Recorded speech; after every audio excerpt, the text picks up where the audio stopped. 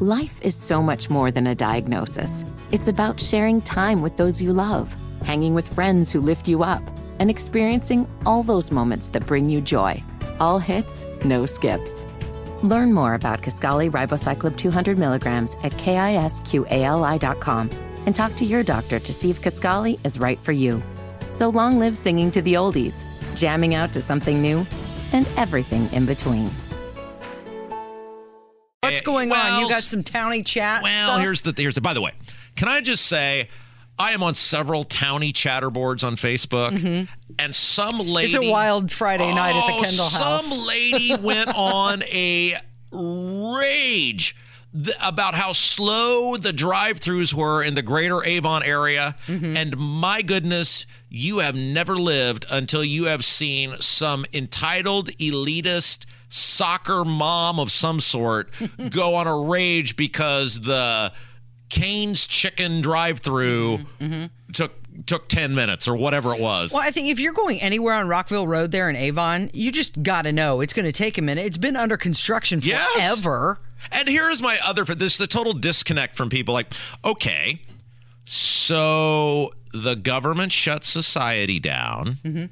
The federal government, thanks to people like Todd Young, bribed our governor and Silent Suzanne, to shut the government down, shut society down. And Silent Suzanne and Lockdown McGee went along with Duke of Spendingburg's bribe money to pay people not to work. And then in many cases, people were making as much or more not to work than they were working. So as a result, people weren't working to not only work things like drive-thrus, but the supplies that would go to the drive-thru. And so people still seem amazed and unable to recognize how Silent Suzanne and Lockdown McGee and Duke of Spendingburg's bribery of people not to work has affected society. Yeah. Like, are you not their wait time? Really? And somebody goes, well, it's rich kids whose parents pay them. Dude, there's always been rich kids with bad parents. I don't recall society, not working. The townie chatter boards, while I get are a cesspool of awfulness, they are also, if you can monitor them and absorb them in the right way, one of the all-time great free entertainment venues ever. Do you ever see anything positive on the townie chatter board? It's always complaints. Yeah, occasionally there's, the marching band got, whatever. But did you know I was once kicked off the townie chatter board? True story. That doesn't surprise me. I was banned. This is a true story. I was banned from the Brownsburg Chatter Townie Board for when COVID first happened, and McGee said that he was going to, with Silent Suzanne's consent, because, of course, Suzanne Crouch said nothing as I'm going to throw you in jail. Holcomb shut the state down. Other than liquor stores, and I'm sure it's just a coincidence that Holcomb shut restaurants, et cetera, down, but liquor stores were allowed to stay open, and his good, close, personal buddy, Kyle Hupfer, who is also the state party chair, is part owner in like 30 liquor stores. It's probably just a coincidence. Anyway, when the restaurants were shut down while the liquor stores got to stay open, I had the audacity to say, any restaurant that stays open during COVID, please post this here, and I would like to know I will come in and eat at your restaurant. So I was banned from a townie chatter board for offering to eat at a local restaurant. Really? Yeah. Were you inciting violence? Well, I don't know what I was doing. Was that hate speech? Apparently offering to support local merchants is a highly egregious offense. Did anybody post any that were open? I don't know. I was booted. Oh, you were? Okay. I mean, it was like the Twitter people were monitoring it or something. Yeah. I was out. Real quick.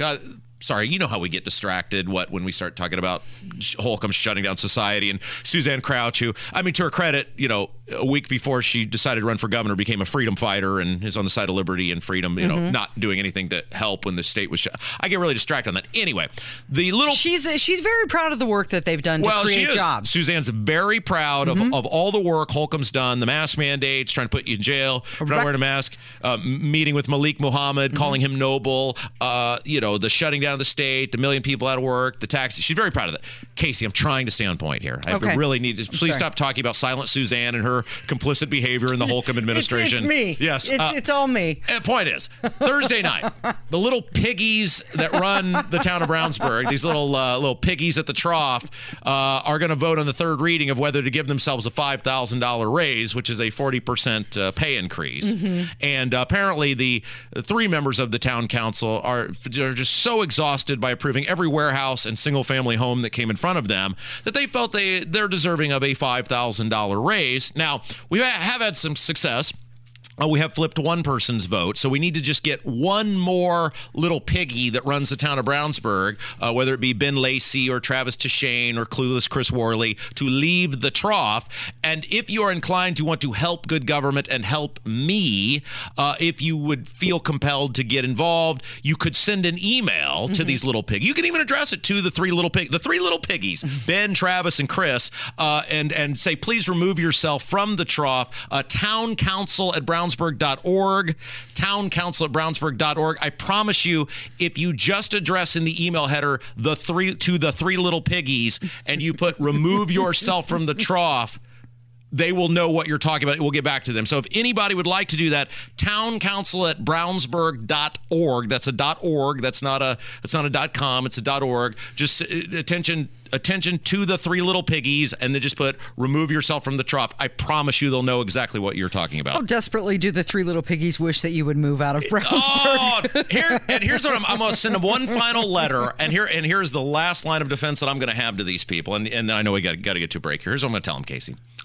I could fill this town hall with people on Thursday. We've done it before and for various topics, but I think a bigger deterrent to them giving themselves this ridiculous raise is not angry people coming and shouting at them, but rather, if you approve this, I'm going to get back involved in this town. And the last thing you want is me getting involved in this town again. And I'm going to start going to every board and commission meeting. I'm going to start bombarding the town attorney with public records requests. I'm going to start bombarding the town manager with public records requests. And I'm going to make sure that every person's life that I make incredibly difficult, if not impossible, I'm going to let them know that they can thank the three little piggies, Travis and Ben and Chris, for this incredible amount of work that they have to do. What do you think about that? Seems like a better option, right? I think you're going to keep them busy. Yeah. But here's the thing. Yes. Just don't let the show suffer, okay?